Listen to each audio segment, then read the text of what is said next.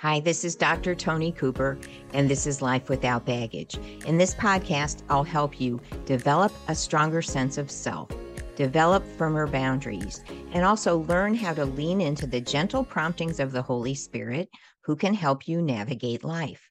I have dozens of bonus videos posted that will help you in these areas and also will help you develop stronger coping skills. In each of the program notes, there's a link where you can request a free digital book that I've written, where you can find my other media, and also where you can find my books on Amazon. Just a reminder before we get into today's episode that this is not a substitute for medication or counseling. If you're having thoughts of harming yourself or another person, or if this material triggers you, please contact your doctor or a mental health specialist to help you with your concerns. Now, here's today's episode. I'm continuing in the series on understanding narcissism. For the last few weeks, we've been focusing on ways that we can protect ourselves from narcissistic or toxic environments or individuals. And we looked at self-confidence and building that self-confidence. We looked at our relationship with the Lord, how we can lean into the presence of God, the goodness of God, to draw on his strength, to get wisdom and discernment. And now we've been moving into, I think this is the third segment on healthy personal boundaries. So today we're going to be talking about trauma and boundaries and passive approaches to relationships. But before we get into today's podcast, you may know by now that I have a free digital book called Understanding Your Dreams, and you can request that. There's a link where you can do that. And in this book, I look at the 3 sources of dreams, 7 keys to unlock the symbols and meaning of your dreams, 8 principles to help you determine whether a dream might be from God, and just some other tips and strategies that can help you in your personal growth and your spiritual growth. Their dreams can assist us in our development. So follow the link and get a copy for yourself. So let's talk about how trauma affects boundaries and a passive approach to life. The information I'm sharing in today's podcast is also from my latest book on Amazon. This is not a free book. It's called Anxiety, Depression, and Helplessness, Keys to Break Free. And so some of these ideas are connected to the idea of learned helplessness, but not all of them are. But when a person grows up with either chronic stress or abuse, dysfunction, there are kind of typical things we can expect. Problems with boundaries is one of them. But if you've been through trauma, even adult trauma, but especially trauma early in life, this is going to affect your confidence and your boundaries. First, let me read from the DSM-5 how it's defining trauma. So this is the clinical definition. Trauma is actual or threatened death, serious injury, or sexual violence. So that's the clinical definition. So even if your situation does not quite meet that clinical definition, there's still a lot of things that are connected to this idea of living in uncontrollable stress, chronic stress, living with a toxic person. Sometimes it's a partner, sometimes it's a parent, even a sibling. It has an impact. So if you grow up in a unsafe environment, emotionally unsafe, physically unsafe, it might make you excessively willing to fight. And it can develop into conditions like PTSD. But many people, it never develops like a full-blown condition, but there are just things that nag at them that are hard for them. And it makes sense that if you live in a situation where it's not physically safe or emotionally safe, you're going to be passive. You're going to try to protect yourself from any kind of attention or damage or violence or confrontations because they're not good. So that can develop as a style. And in extreme cases, it can be learned helplessness, where even when the situation is corrected, where the danger is past, then the person may not even see options anymore. They've come to expect that there's nothing they can do, that it's never going to get better. And so if you get to the point where you're not looking for ways to make some adjustments, to make some improvements in your life, and you feel stuck or frozen, then there are steps you can take that will help you start to move forward again. So I think 2 podcasts ago, we looked at a more passive approach to life in the Karpman drama triangle. And people who are passive, oftentimes they're very kind, they're very patient, they're easy to get along with, but they're not really fully alive and they're not moving forward in the things that matter to them. They've kind of lost touch with themselves. And if you're a Christian, God designed you to be a unique person. He didn't design you to be just a mom or just a wife or other people's slave. There are unique things in you. And so there may be things that aren't fully alive if you've kind of checked out and just keep adjusting to other people. And trauma will do that, but also if you grew up in a really controlling environment or where there was someone that was overbearing, that can also create this kind of compliance, wait for things to change. And you may have heard me say there's 3 kinds of people. There are people who make things happen. There are people who watch things happen.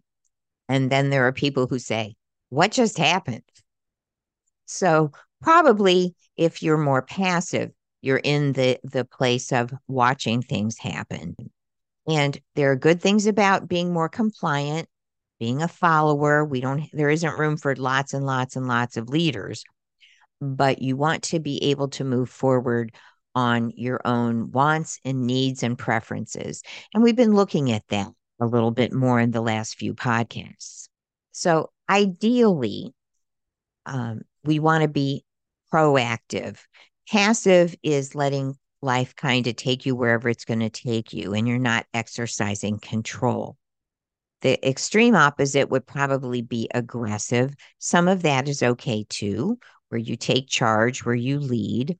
But ideally, again, we talk about balance. You want to be in a position where you're proactive. You're making conscious decisions. You pick your battles and you move forward on the things that are important.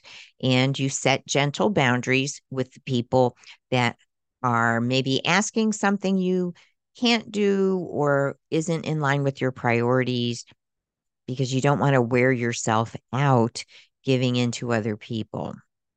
So this kind of goes with that rescuer style too, but a passive person is more of a follower and the rescuer is more active, but they're active in the sense of involvement in other people's lives without necessarily being fully alive to who God designed them to be. There's too much investment, really, in other people and not allowing them to figure out what they need to do. Because sometimes we can get in the way of other people maturing if we're doing too much for them. And if we've checked out, then maybe there's places where we've given up some hope on things. But there's usually some kind of door that's open, even if certain ones are closed. And if there's some level of depression operating, you want to maybe talk to your doctor about that and address it. So I'm not sure if you're familiar with the rules that tend to operate in unhealthy environments, toxic environments, dysfunctional families and organizations, there's three rules. And people who are more passive have probably had a lot of exposure to these rules. The one is don't think. Somebody else will tell you what to think. Another one is don't feel. So you start to dismiss your own reality. And the third is don't talk. You don't give away secrets of what goes on in your environment, and you certainly don't express your wants and needs. So those aren't what God designed for us to be fully alive, to be filled with the Spirit, with to speak the truth in love. Those are toxic rules, but they operate in unhealthy environments and in unhealthy relationships and in unhealthy families. So if that was, again, they're not usually spoken. They might be, but they're not usually spoken. It's more the sense that you know where the limits are and you better not cross them. So if you've had a lot of that, you may feel guilt, like we talked about in the last podcast. If you start to move a little bit against kind of that electric fence in your own psyche.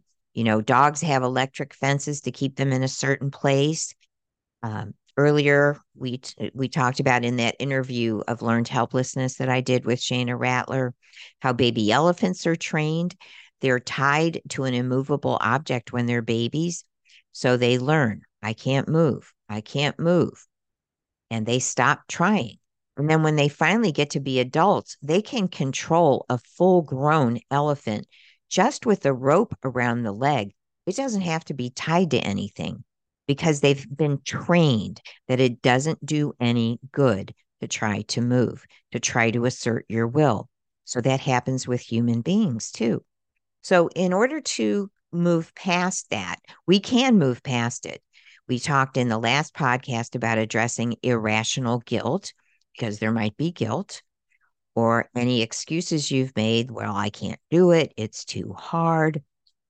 We want to watch how we talk to ourselves and maybe journal some of the negative things we say to ourselves that keep us in that position of like the cage that we've accepted. And kind of re examine trauma based thinking, thinking that I can't, it won't do any good, something bad will happen, I'm not smart enough, I'm too old, I'm too young, all the different excuses that people make when they're kind of afraid to try something new. And again, I'm not encouraging you to do anything that will compromise your job or your safety. Uh, that isn't what I'm suggesting. But many times there are options. There are things we can do to move forward. And we have to start with the thoughts in our own minds, the way we talk to ourselves all day long.